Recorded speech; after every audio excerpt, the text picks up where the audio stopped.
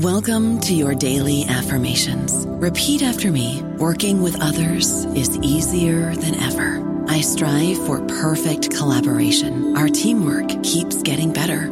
Yeah, affirmations are great, but Monday.com can really get you the teamwork you desire. Work together easily and share files, updates, data, and just about anything you want all in one platform. Affirm yes to start, or tap the banner to go to Monday.com. With Lucky Land Slots, you can get lucky just about anywhere. Dearly beloved, we are gathered here today to... Has anyone seen the bride and groom? Sorry, we're here. We were getting lucky in the limo and we lost track of time. No, Lucky Land Casino, with cash prizes that add up quicker than a guest registry. In that case, I pronounce you lucky. Play for free at LuckyLandSlots.com. Daily bonuses are waiting. No purchase necessary. Void where prohibited by law. 18+. Terms and conditions apply. See website for details. Hello, everybody. This is Marshall Poe. I'm the editor of the New Books Network, and I'd like to tell you that we have a new and improved website. It has 2 new features that we think you'll love. One of them is a vastly improved search engine, so that when you type in keywords, you'll get a bunch of episodes really quick. The other is the ability to create a listener account. And in that listener account, you can save episodes for later listening. So you can create a kind of listening list. We think these features are neat and we think you'll enjoy them. Please visit the site today. Hi there, I'm Carla Nappi, and this is New Books in History. I just spoke with Sanjay Subramaniam about his brand new book, Courtly Encounters, Translating Courtliness and Violence in Early Modern Eurasia, that came out in 2012 with the Harvard University Press. This is a book that's interesting in many ways for both the scholar and the casual reader of history. It's interesting on one level because of the kind of larger argument that Subramaniam is presenting throughout the book. Now, looking at encounters between and among peoples in the context of early modern global history has sort of presented a kind of problem for other scholars who have written about this issue. And that problem is what gets translated, what can be translated, and what remains untranslatable. This kind of, sort of roughly speaking, this kind of problem often takes the name of the problem of commensurability or incommensurability. And those who might be familiar with the history of science and the philosophy of science might be familiar with this idea as it's worked out by people like Kuhn and Feyerabend. But just kind of more simply, this is really an issue of what can and cannot be communicated. Now, this has presented it's occupied a really central role in the historiography of the early modern world, certainly in recent years. And the way that most scholars, or in my experience, most scholars attempt to deal with this issue is either by saying, incommensurability happens and it happens this way, or incommensurability doesn't make sense. There's always communication. What Subramaniam does with this issue and with this set of problems is really interesting. Instead of saying, well, incommensurability doesn't make sense, he gives us a very particular tool and a very particular set of directions for how to deal with this problem. Commensurability, he argues, is something that has to be made. So relations between cultures have to be mediated, he says, and this mediation involves the production of commensurability. So rather than assuming from the outset that two languages, cultures, peoples are or are not capable of communicating, we should think of the sort of capability of communication, commensurability, as something that's made, and it's made in specific ways by specific people at specific times, right? So rather than focusing on these sort of larger inchoate issues of translatability or not, we need to focus on particular acts that produced this communication. Okay, so it's really interesting for anybody interested in these larger sets of issues of translation, issues of global history, issues of communication, but it's also really interesting as a set of very focused case studies that introduce some really fascinating images and characters who played sometimes very minor roles in the literature of early modern history, but here they play very major roles in a series of arguments about the importance of diplomacy, warfare, and visual representation in terms of the way we think about communication among cultures in early modern Eurasia. So with that, I bring you our interview, and it was really quite interesting for me, and I hope you enjoy. Hello, Sanjay. Hi. We're here today to talk with Sanjay Subrahmanyam about his new book, Courtly Encounters, Translating Courtliness and Violence in Early Modern Eurasia.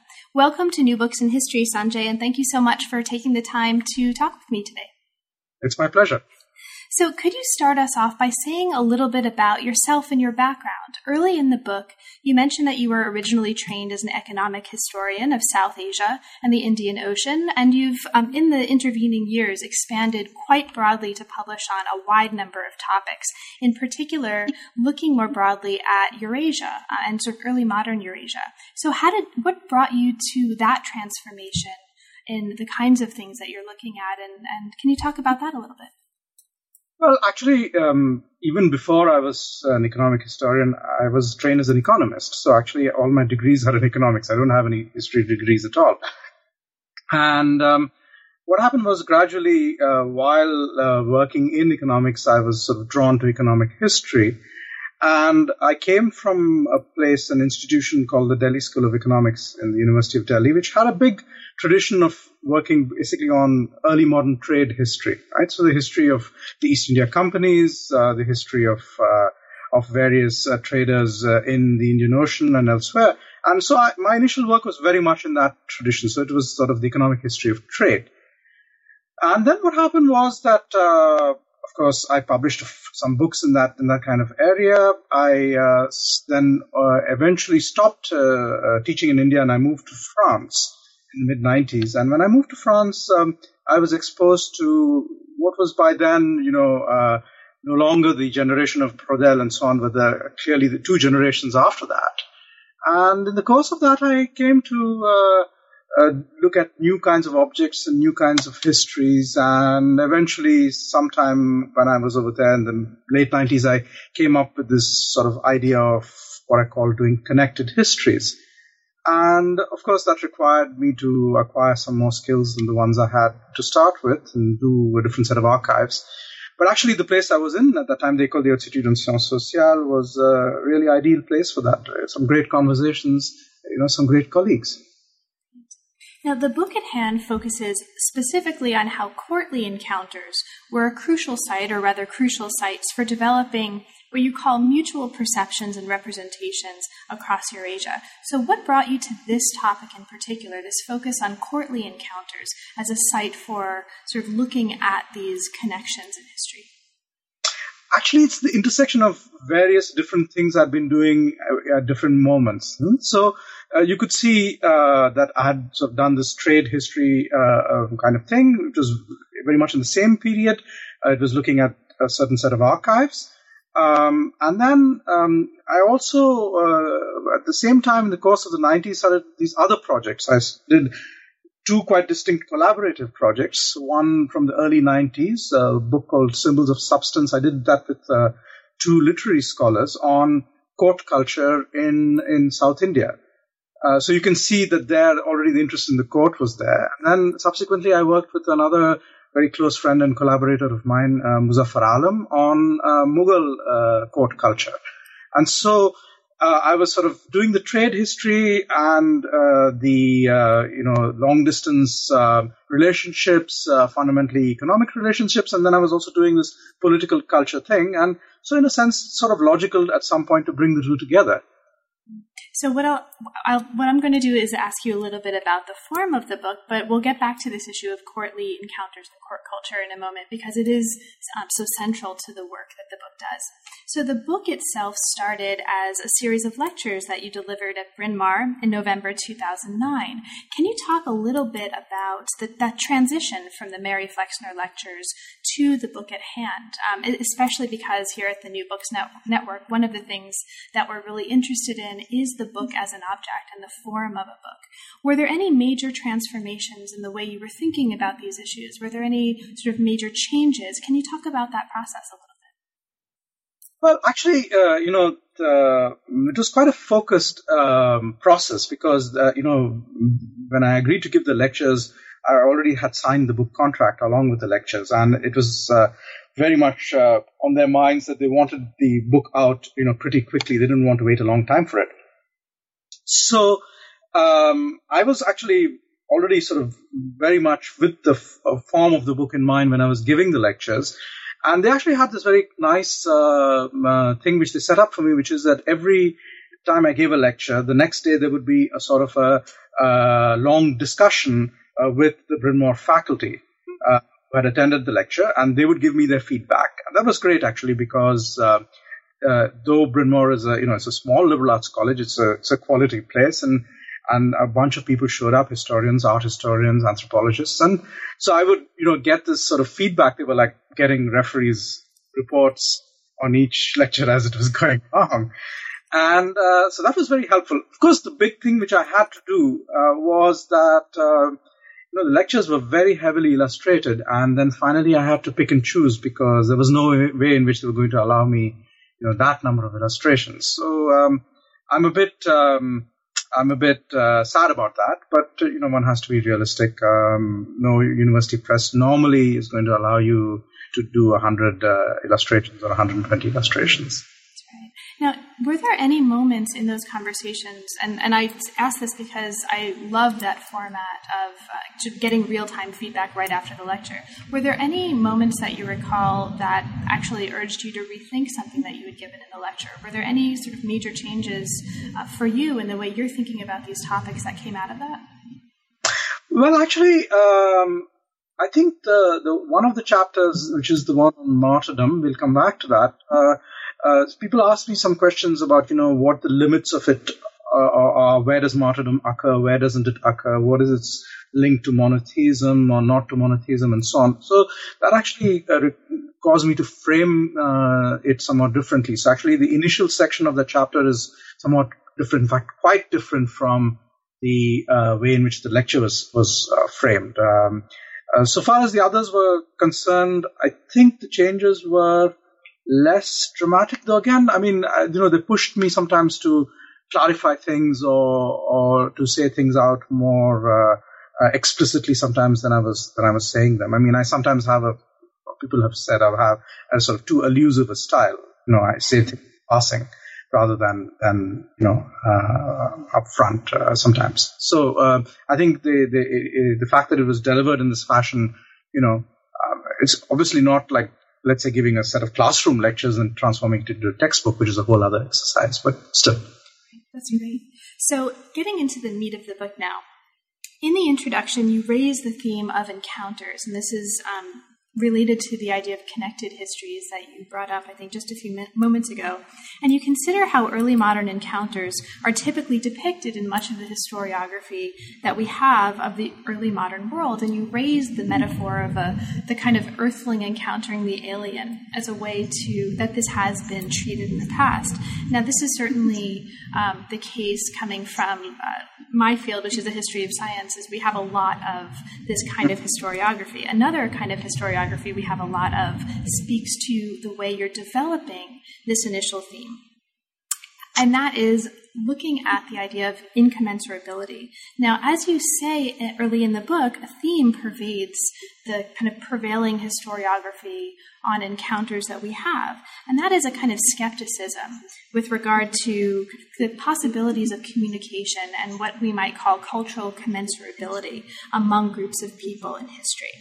Now, you bring this out as a theme that's going to go on to become central to what you're arguing really throughout the book. And this is a really crucial theme, I think, of more general interest to any of us who are working on global themes in history, and certainly of the early modern world. So I'd love if you could talk a little bit about that. How did this theme of incommensurability in intercultural communication come to be something that you were interested in exploring in this work, and in fact helping us challenge this idea? Well, actually, that introductory chapter, of course, was not delivered as one of the lectures. The lectures are the 3 subsequent chapters. But it was very much on my mind because I had already thought about that, and I had delivered a version of that in 2 very different contexts. One where people didn't find it all that interesting in something on empires in Minnesota. But actually, where it did work was I was invited by Sophia University in Tokyo for, I think, the 500th anniversary of the birth of Francis Xavier. And I delivered a version of this lecture there, in a context where, obviously, for them as interested in the Jesuits and so on, this was something quite central to a lot of their own reflection.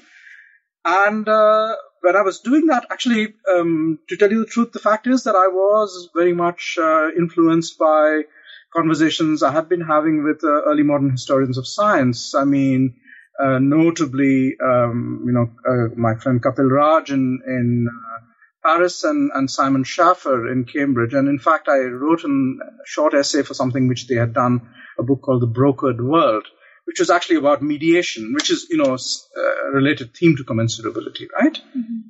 So that was actually exactly where I was coming from. So I had a very, in that initial version of it, it was quite schematic what I had in mind.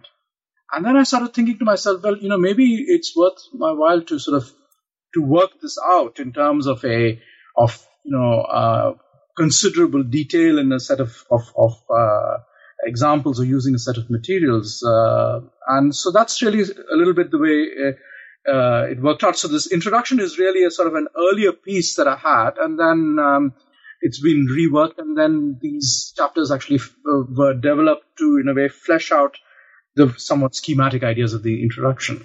I think one of the most useful things about your treatment of incommensurability here, and there are many useful things about it, but just as a reader who's interested in these ideas, and I know many of our listeners also have heard in different interviews other authors who are working on global history, Avner Ben-Zaken, Roger Hart, also take on this idea of incommensurability, rather than just simply stating, well, incommensurability doesn't make sense, let's not think that way. You're giving us a very concrete and practical alternative.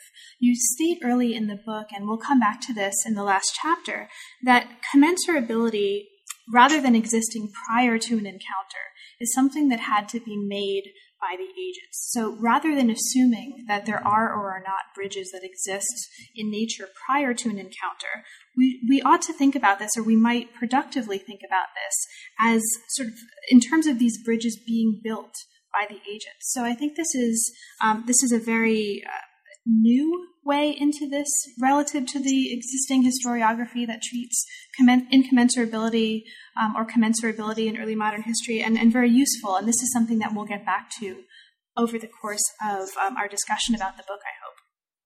So in order to move beyond this assumption of incommensurability, we then consider, or you consider in the book, encounters among states and empires that belonged to some sort of overlapping geographical or cultural zones. The book uses the theme of courtly encounter to explore these zones and to explore the kinds of bridges that were built, as to use a metaphor that I just brought up, in these zones. So could you talk about that a moment? You briefly mentioned when you talked about getting interested in this topic that you had been exploring courtly culture in some other projects, but can you take on for us right now, what about that context? What about the court and the courtly context is particularly useful for you to work out these issues in the book itself? Well, there is, of course, a considerable literature on court cultures, both sort of historical and sort of historical sociological. I mean, obviously, Norbert Elias comes to mind straight away. But as one thinks about these things, very often people tend to treat them really as sort of about the morphology of a courtly culture, to see how the bits and pieces of a court sort of fit together, right? And now, of course, the advantage with courts is that they are relatively well-documented parts of most societies.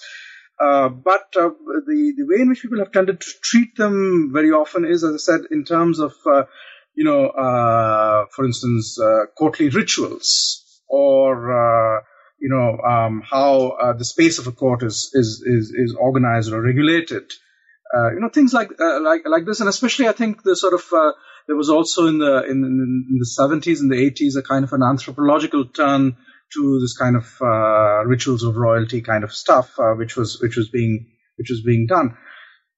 So I thought that the advantage was, on the one hand, you had that literature, so you could actually sort of look at it as a resource. But on the other hand, clearly that literature, was determined to do everything sort of court by court, or at best think of this as being a question of comparing courts, right? So comparing Islamic courts, for instance, is something which people do even in standard courses on Islamic history. But I mean, the real question was, which is sort of there when you think of so many of the iconic encounters, whether you think of Matteo Ricci in China, or the samurai who are sent by the Tokugawa on their embassy. I mean, these are people who are dealing with court cultures in reality. They're not dealing with some other segment of society on some random basis. So that's really where my interest in using the court came from, which is the fact that there was a rich literature. I had myself participated in this literature, but I hadn't participated in it in this way. I'd participated in a different way. And so I thought, well, here's an opportunity from that point of view. Now, consistently over the course of the book, and before we get into, this will be my last question before we get into the first chapter and the first case study, the narrative brings us back to the importance of specificity, working through specific moments where these bridges emerged in specific cases through a historical methodology that is very much based in close reading of texts and the following through of the development of a narrative based on working very, very closely with very specific moments in these historical documents. Can you talk a little bit about that as a methodological approach, or the importance of the specific moment in this book and in the methodology you're bringing to this book in its possibilities of opening up these connections that we wouldn't see otherwise? Well, it's sort of interesting because it's a sort of, rethinking of something, because I was, trained in a school which was very, macro-historical, which is typical of a lot of economic history. And, for instance, even the manner in which some of my colleagues or some of the people who I worked with initially, used to take archival notes. Now, when I think about it, it's kind of surprising because they would really, very radically summarize documents. And I mean, increasingly over time, I've realized that, my way of dealing with those materials is not at all that, because it means that I can go back and use a set of archival notes once. I can go back to them 10 years later and read them and find something quite different. So that happened to me. And why it happened to me, I suppose it happened because of 2 or 3 different reasons. One is, I think the fact that I worked in the early 90s with these literary scholars, David Shulman and Velcheru Narayan Rao, and I mean, working with them was quite an education, but it was more of an education, you might say, in reading texts than in, reading archives. But I mean, I think it's eventually sort of spilt over. And then also, I mean, over time, I think I've sort of come to think about this stuff in relation to a number of specific projects. I mean, I did a book on Vasco da Gama in the late 90s, and I actually did some really close reading of archival materials for that. And then, I mean, I have to say that since moving to UCLA, I've sort of had a re-engagement with, microhistory, at least because I had the good fortune to overlap some years over here with Carlo Ginzburg. And, we had a lot of interesting discussions. And so that also, I think, is something which I am bringing in or bringing to bear in this. So that's really a sort of set of quite distinct, I suppose, influences. But in a way, it's not exactly a mea culpa, but it's something like that with regard to some of the early things that I was trained to do, which was much more broad sweep and very, very macro.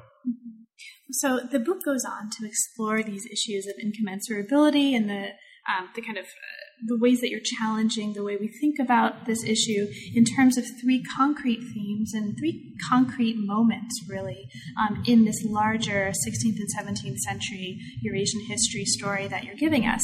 These are moments and themes that center around diplomacy, warfare, and visual representation, and we'll come to these in turn. So first, let's turn our attention to the first chapter, where you're looking at the context of diplomacy, diplomatic communication. Chapter 1 looks at the ways that Muslim and non-Muslim states in South Asia dealt with one another as court systems, and we've talked about the importance of this idea of the court. The chapter focuses on 16th century India and the relationships of a series of states in the Deccan. Now, all of these states emerged out of a long historical process, starting in the 13th century, as you tell us here. And by the 15th century, there were rival courtly centers in the Deccan. And this is really important for the story that emerges here. So chapter 1 looks at the kind of exchanges and conflicts among these rival centers, focusing on Persian and Portuguese materials. And you use Persian and Portuguese materials to look at a very particular moment where the narration of a particular story changes. It's different, interestingly, across different kinds of languages and documents. And this tells us something about the larger themes of the book. Now, this moment that we look at here is the Battle of 1565, also known, I think you tell us, by a number of different names. The Battle of the Three Kings is one of them. Can you, since this is such a key moment in this chapter, can you outline the basic elements of the story? What was the Battle of 1565?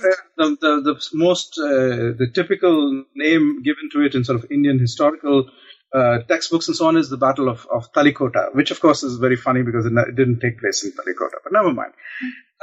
So basically, this is a battle which, resonates even today in politics. It's actually very important in that sense, because many people look at it as a sort of key moment when, Muslim kings and Islamic courtly culture came to dominate in India,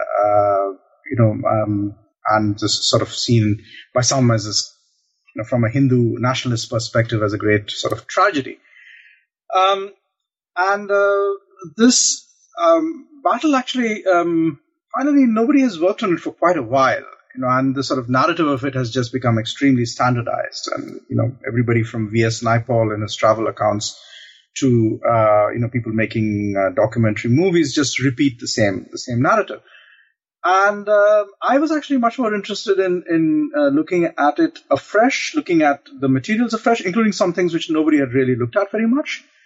But above all, making an argument that, look, there's clearly an enormous history of intimacy almost and going back and forth between these courtly centers.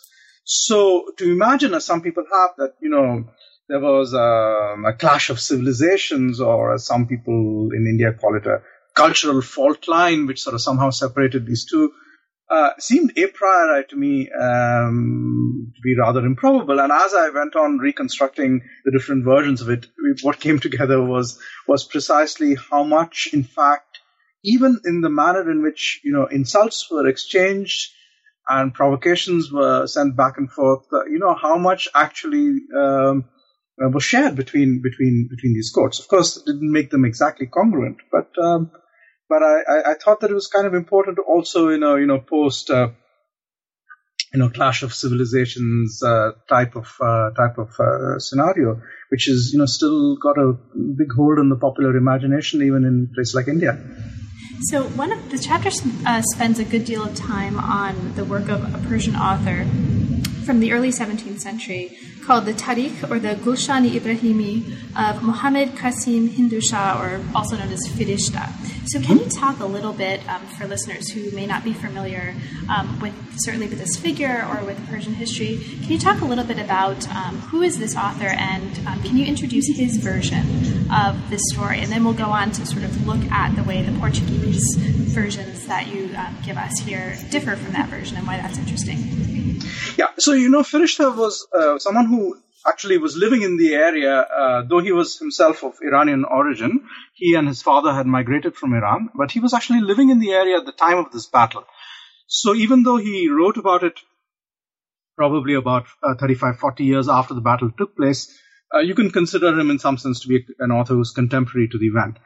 And it's part of a huge chronicle that he wrote, which was written in one of these courtly centers which were which actually won this battle.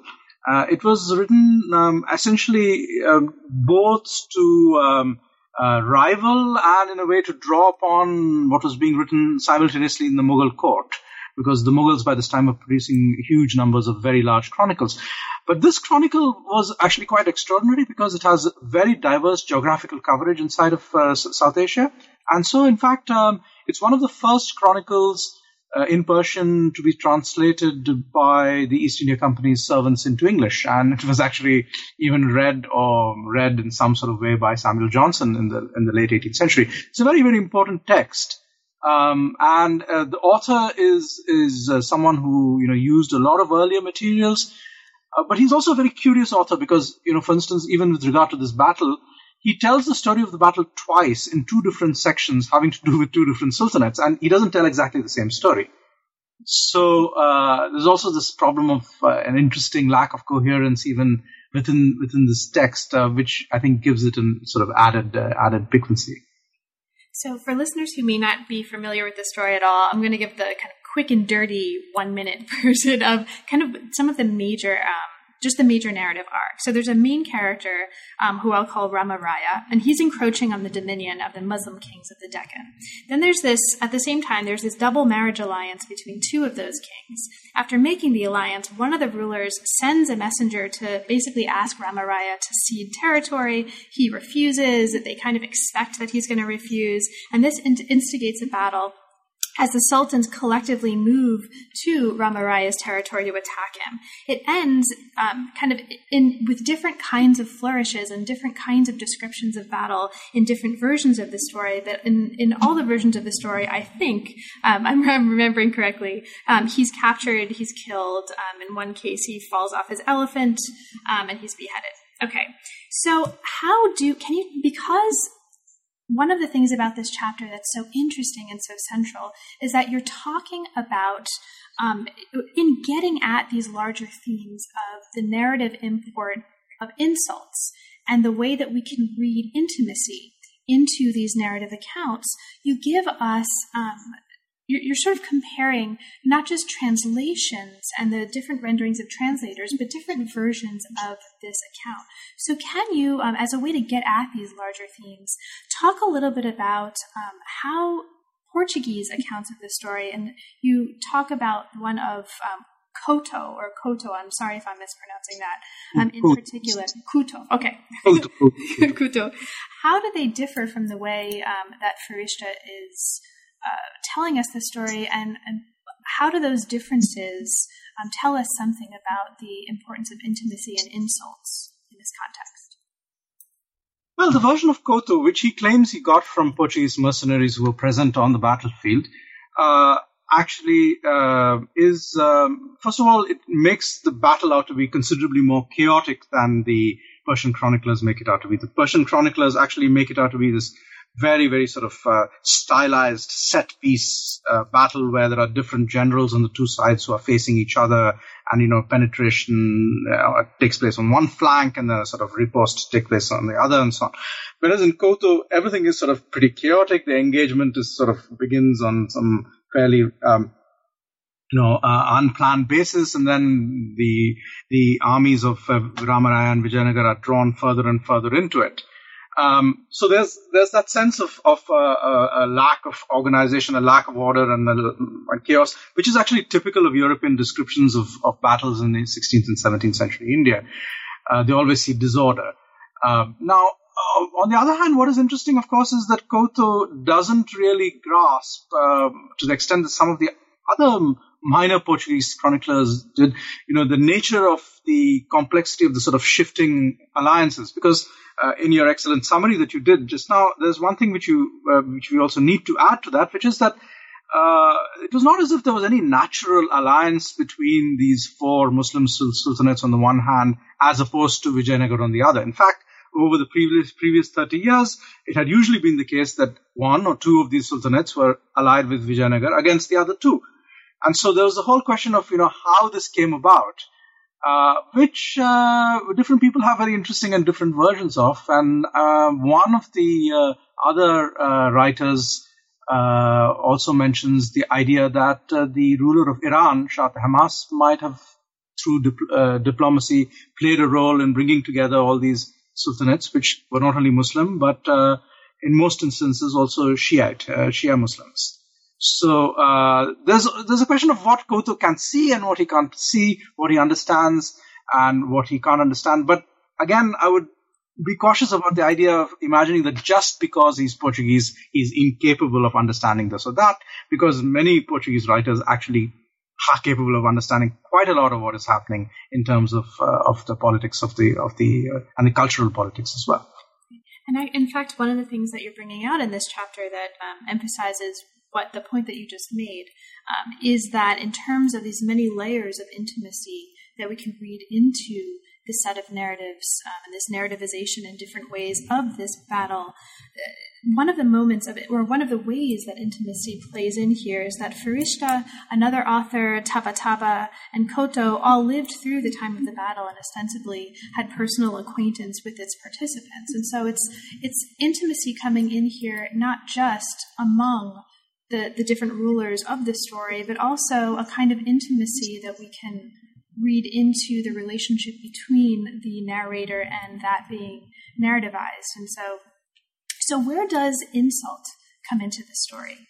Because you situate this within a larger historiography at one moment in the chapter of insult in history. Can you speak briefly to what is important in this particular case about the notion of and the kind of mechanics of a practice of insult? Well, actually, there are two quite interesting and parallel insult narratives. So there's one set of them which come to us inside Firishta's chronicle. So, there are all these things which are all about sort of status jockeying, or there's this one very interesting moment when one of the sultans before this battle actually meets up with Ramaraya. And then he, because he's had to touch him, he asks somebody to bring water and washes his hands very conspicuously. And so then, of course, Ramaraya takes this very badly. And in a way, this is meant to also give us a sense of something which is actually why they kill him on the battlefield, which is not something which they've been doing. I mean, they've had a lot of battles in the previous 50 years, but none of the rulers was ever killed on the battlefield. So there's some reason they feel that there's some heightened sense of anger. But there's, of course, this whole other narrative, which is not in Persian, but in kind of Dakhani, which is a sort of Persianized vernacular of the area, where there's a very elaborate story told of how, Ramaraya consistently insults, even in sort of somewhat sexualized sense, messages, insulting the wives of and so on of the sultans, and creates a situation in which, by, adding insult to insult to insult, layer upon layer, finally he kind of enrages them to the point that it has to come to this kind of a violent ending. It's very interesting because, in that narrative, it's not as if the sultans just go out and get him because he's not a Muslim or because he's a bad person or something. It's as if they have to be provoked, in order to act in this way, which is kind of interesting considering that text was one which was produced in their courts. So it shows them acting under very grave provocation and duress rather than something which they do out of sheer bravery or something. Now, you alluded very briefly before to what we might call different kinds of performance of battle in these different texts. And this brings us to the second chapter in a way. So one of the major themes that this second chapter on courtly martyrdom explores is the notion of, and this is something that you bring up early in the introduction, I think, the notion of the incommensurability of military cultures, right? And this actually turns out to be not so incommensurable when you look at, again, specific moments of encounter. And these moments in this chapter center around martyrdom. Now, the chapter looks at the issue of martyrdom in the context of warfare, especially in relations between Muslims and Christians here. It focuses on close reading of narratives of martyrdom in the context of conversion in South and Southeast Asia, and in particular focuses on captivity and martyrdom as a theme of some of the most important cases here.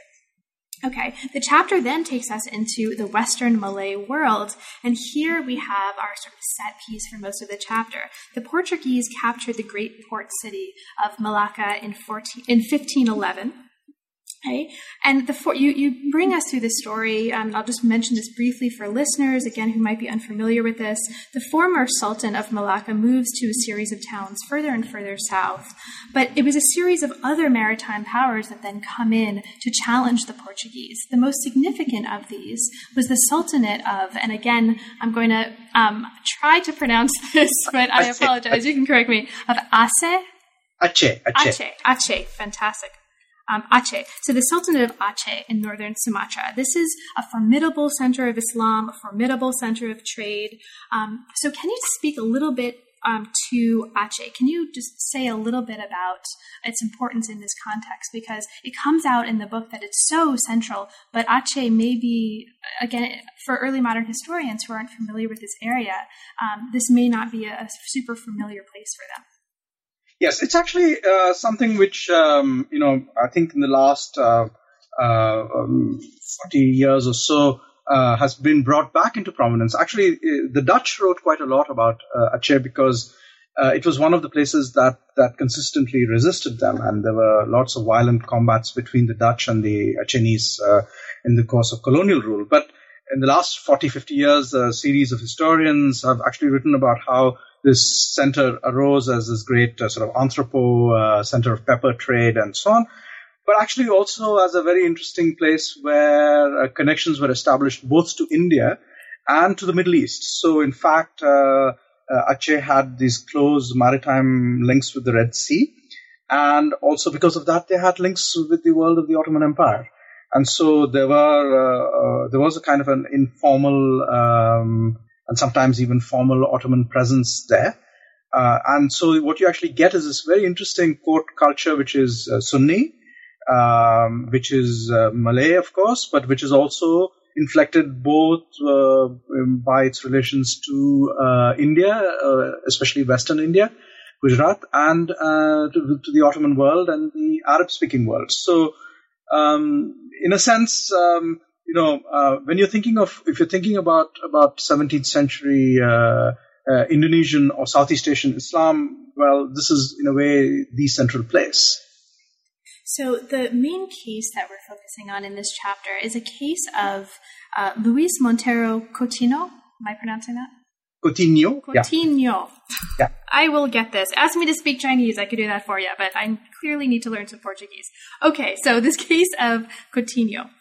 Now, we know about him, and you introduce him in this chapter through the work of a really, really fascinating example of the kinds of go-betweens or intermediaries that you were alluding to in describing sort of a brief work that you did on incommensurability prior to this book, early in our conversation. And that is this go-between or intermediary named Heredia.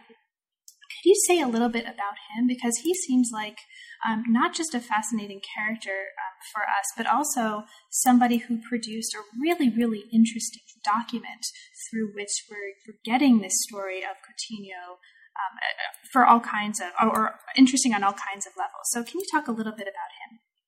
Yeah, Heredia has actually been worked on in the past by people because he was a very prolific author, but most of the work has been essentially on his other writings, principally, I would say, three sets of writings.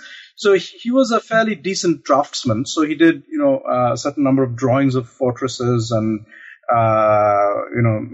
fortified places and so on. So that's been published and used. There is a second work by him, which is actually on, which is a sort of very, very fanciful geography of Southeast Asia, which has all kinds of places that may or may not have existed in it. And some people have even used that as evidence of how much the Portuguese knew about Australia. And the third thing that he wrote, which has been used quite a lot, is actually a small botanical treatise on plants and trees in India mostly. But this text which I'm using here was something which he was commissioned to do, and it's one of his more obscure writings. Now, the interesting thing about Heredia, or Godinho de Heredia, is that he was actually half Portuguese and half Southeast Asian. And he had this mixed culture, which was, on the one hand, an advantage, but on the other hand, was a disadvantage because, he wanted to join the Jesuits and he was clearly discriminated against, and eventually he never made it very far in the order. And so he became this sort of autodidact, self-promoting author with slightly ungovernable imagination sometimes. Now, the central figure in this chapter, and the figure that hopefully will let us talk about the importance of martyrdom as a central theme, is Coutinho. Coutinho is notable, or his case is notable for all kinds of reasons, but in particular, you emphasize the importance of the fact that he was martyred with a canon, or a basilisco. So can you talk a little bit about Coutinho, and what does his case help us understand about the importance of martyrdom in terms of the larger argument of the book that you're making? Well, actually, the interesting thing about Coutinho is that he's sort of a little bit, not quite an everyman, but he's quite an obscure figure. So, I mean, he is mentioned briefly in one or two chronicles, but it's actually because Heredia wrote this quite elaborate text about him and illustrated it that we have, as much about him as we do, even if Heredia is rather unreliable on a lot of matters. But what we have here is someone who comes from the north of Portugal, who sort of typical soldiering family, has this whole, career fighting in a number of different places, is wounded and so on. And then eventually, in this very foolhardy way, falls into the hands of the Achinis, is offered conversion and refuses conversion. And therefore, the alternative to conversion is to be blown out of the mouth of a cannon. Now, what's interesting is actually that apparently, this was something which was a matter of great concern for the upper echelons of the Portuguese hierarchy, which is that very often people, when they were offered conversion, took it.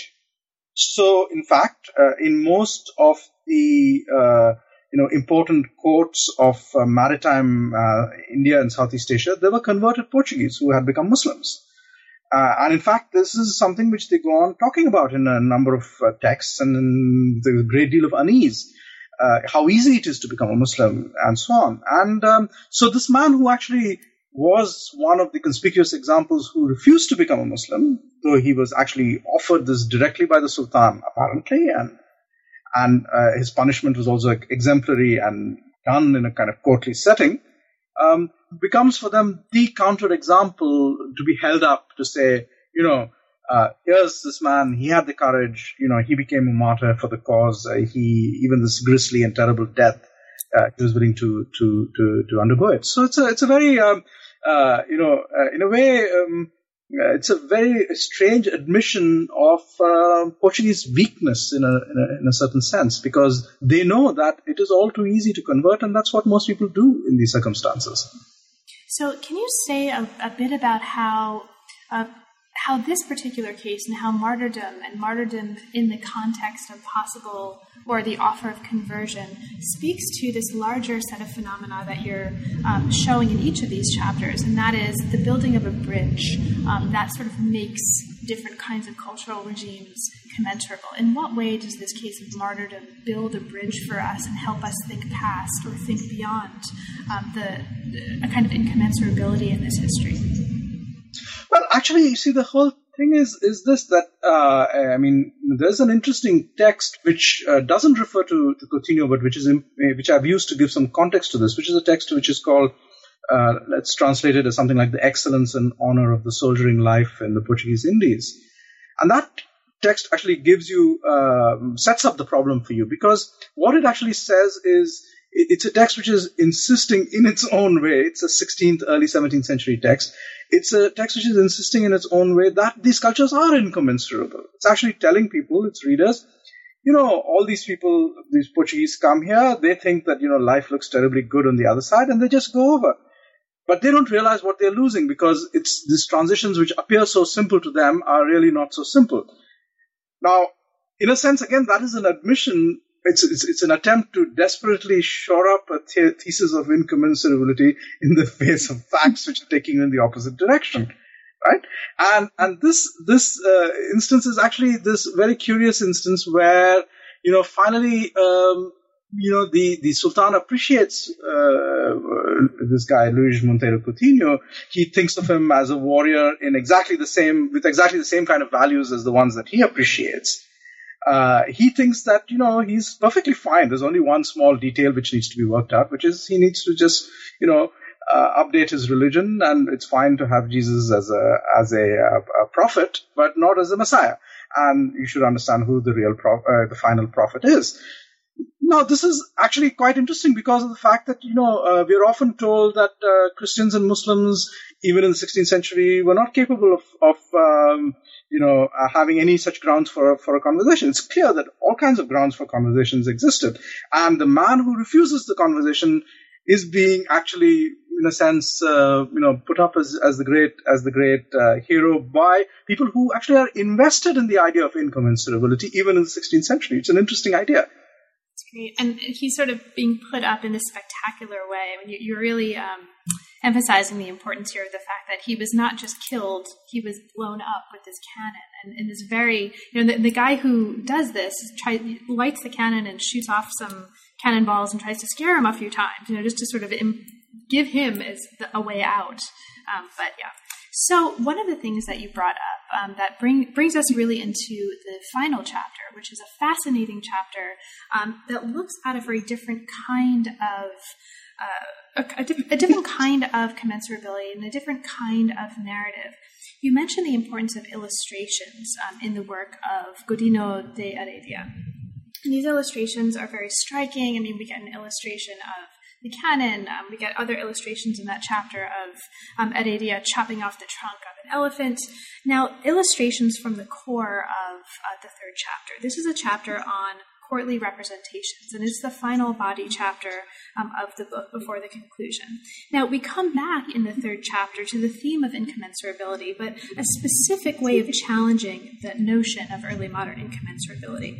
Early on in the book, you take on the issue of acculturation, or adaptation, and you take on assumptions that sort of often undergird the idea of acculturation or adaptation, assumptions about a kind of structuralist understanding of culture. Now, this brings us to the next case in this chapter, which is really underlines the way that visual cultures, for example, change over time. It gives us a different way to think about culture through the images that it produces.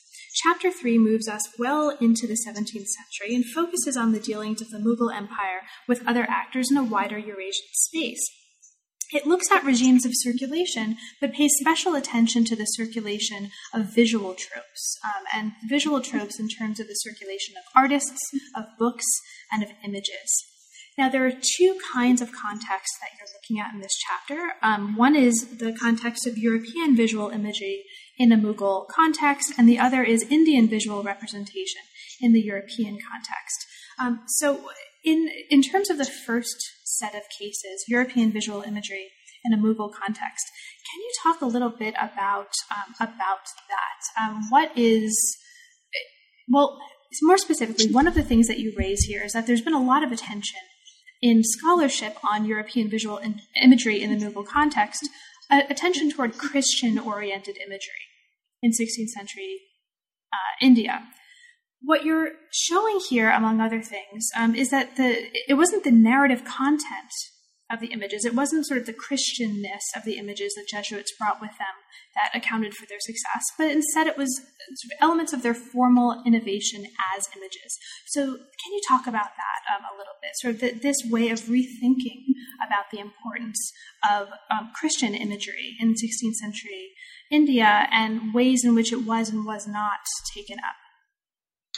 Yes, because it's certainly no surprise for people who've studied Mughal art that the Mughals did look at and use and make sense of a lot of materials which were brought by the Jesuits and by others. But the whole issue was, as you pointed out, that for the longest time there was an insistence, partly influenced by what the Jesuits said in their letters themselves, and partly because of the prejudices, I think, of some art historians, that the Mughals were doing all this because they were interested in Christianity as such, perhaps even interested in converting themselves, and so on and so forth. But I think that the fact of the matter is that when you actually look at materials, and now we have accumulating a set of quite interesting materials. You actually, there's this very important text that has been found and published, written by a Mughal intellectual of the early 17th century, where he talks about this stuff from his perspective. So you no longer have to depend only on what the Jesuits claim was the reception history of these images. And similarly, you have, of course, other evidence which suggests that, for instance, Dutch or Flemish painting, which didn't have explicitly any kind of religious content, was also being absorbed. So, if it was so much a question of religion, why this openness to this other stuff?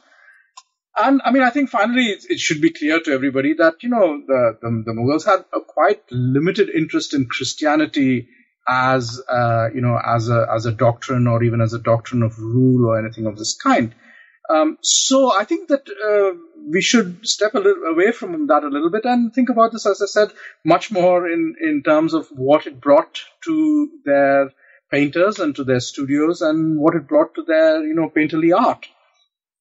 It's a kind of what I'm effectively doing is sort of secularizing the problem to a much greater degree than has been the case. But I think there's enough evidence now which, goes in this direction. And there was a, painter from Haarlem who showed up in India in the early 17th century, and he wanted to do Christian paintings, but what people wanted him to do, as he kept complaining, was, Venus and Bacchus.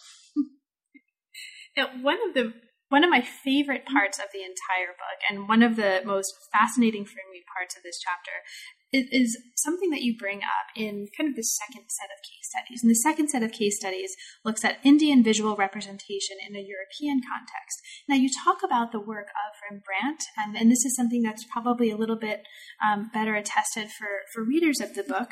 Rembrandt's use and incorporation of elements from Mughal paintings, but one of the most wonderful moments of the book for me was the description of William Schelling's use of Mughal imagery in his work. And this is accompanied by some really startling images that you've included in this book too, that really tell their own kind of story alongside the story that you're narrativizing with text. So could you, for listeners, talk a little bit about him? What's the importance of Schelling in this context, and what ways is he incorporating Mughal imagery in his work, and why is that important for the larger argument of the chapter? Okay, so, we are aware now that Mughal painting started arriving in Europe in dribs and drabs from the 1610s, 1620s, and in the Netherlands probably in some sizable numbers from the 1630s.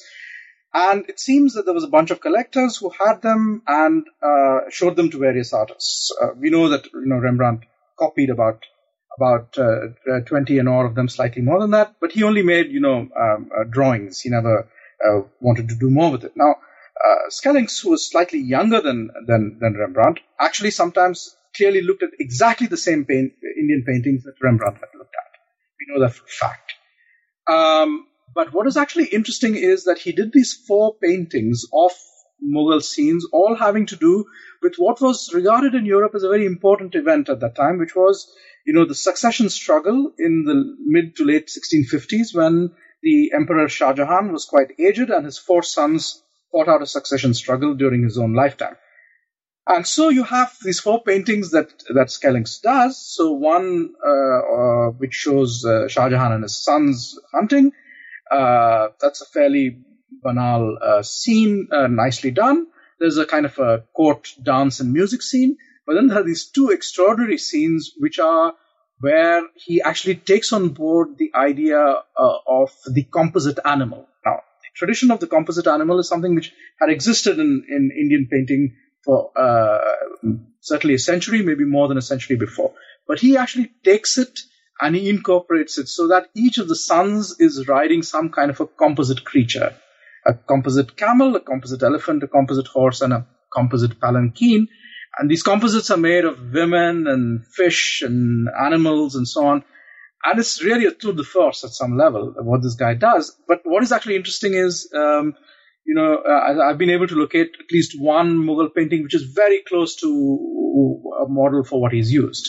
And you can actually see what he's done with it. He's changed it, but he's stayed very close to the spirit of it. And it's a kind of a very interesting, different take on the problem of, let's say, the idea of a sort of exoticizing Orientalism. This is a very, very playful view of how other people represent.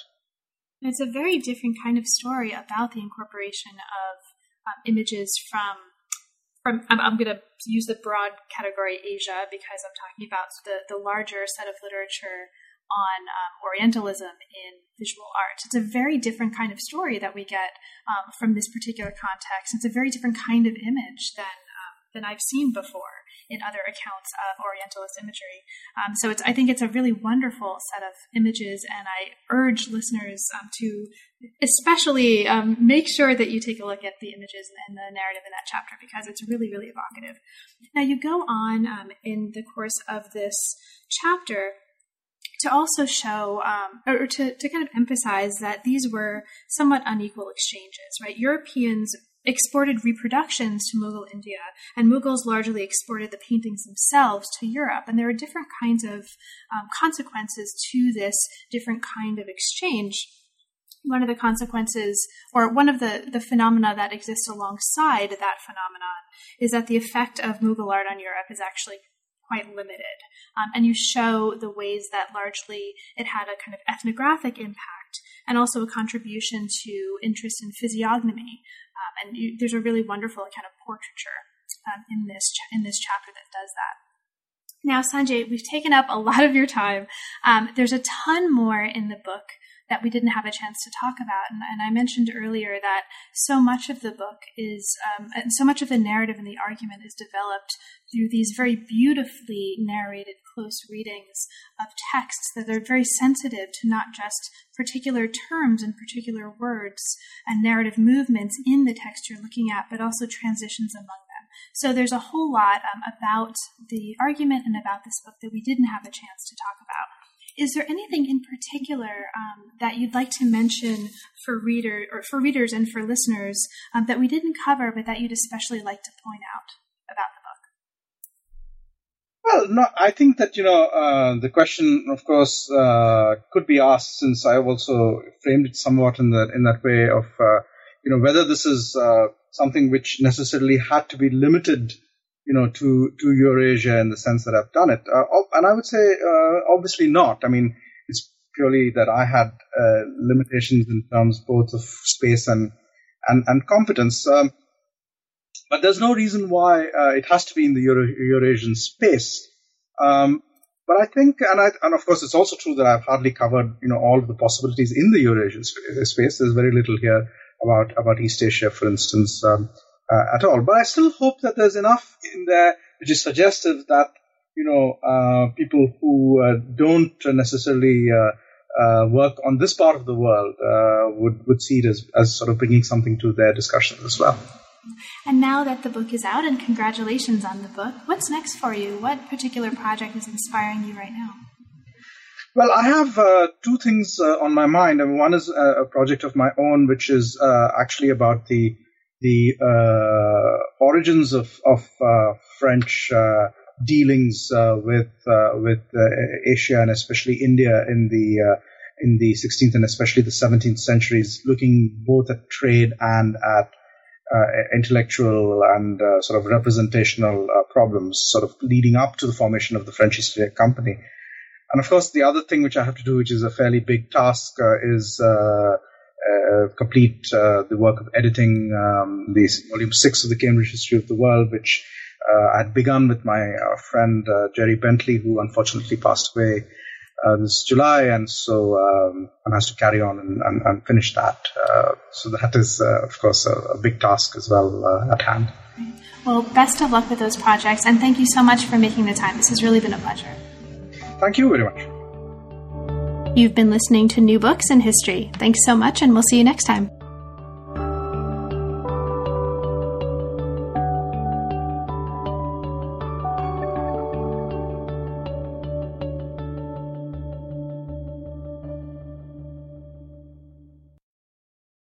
With the Lucky Land Slots, you can get lucky just about anywhere. This is your captain speaking. We've got clear runway and the weather's fine, but we're just going to circle up here a while and get lucky. No, nothing like that. It's just these cash prizes add up quick. So I suggest you sit back, keep your tray table upright, and start getting lucky. Play for free at LuckyLandSlots.com. Are you feeling lucky? No purchase necessary. Void where prohibited by law. 18+ terms and conditions apply. See website for details.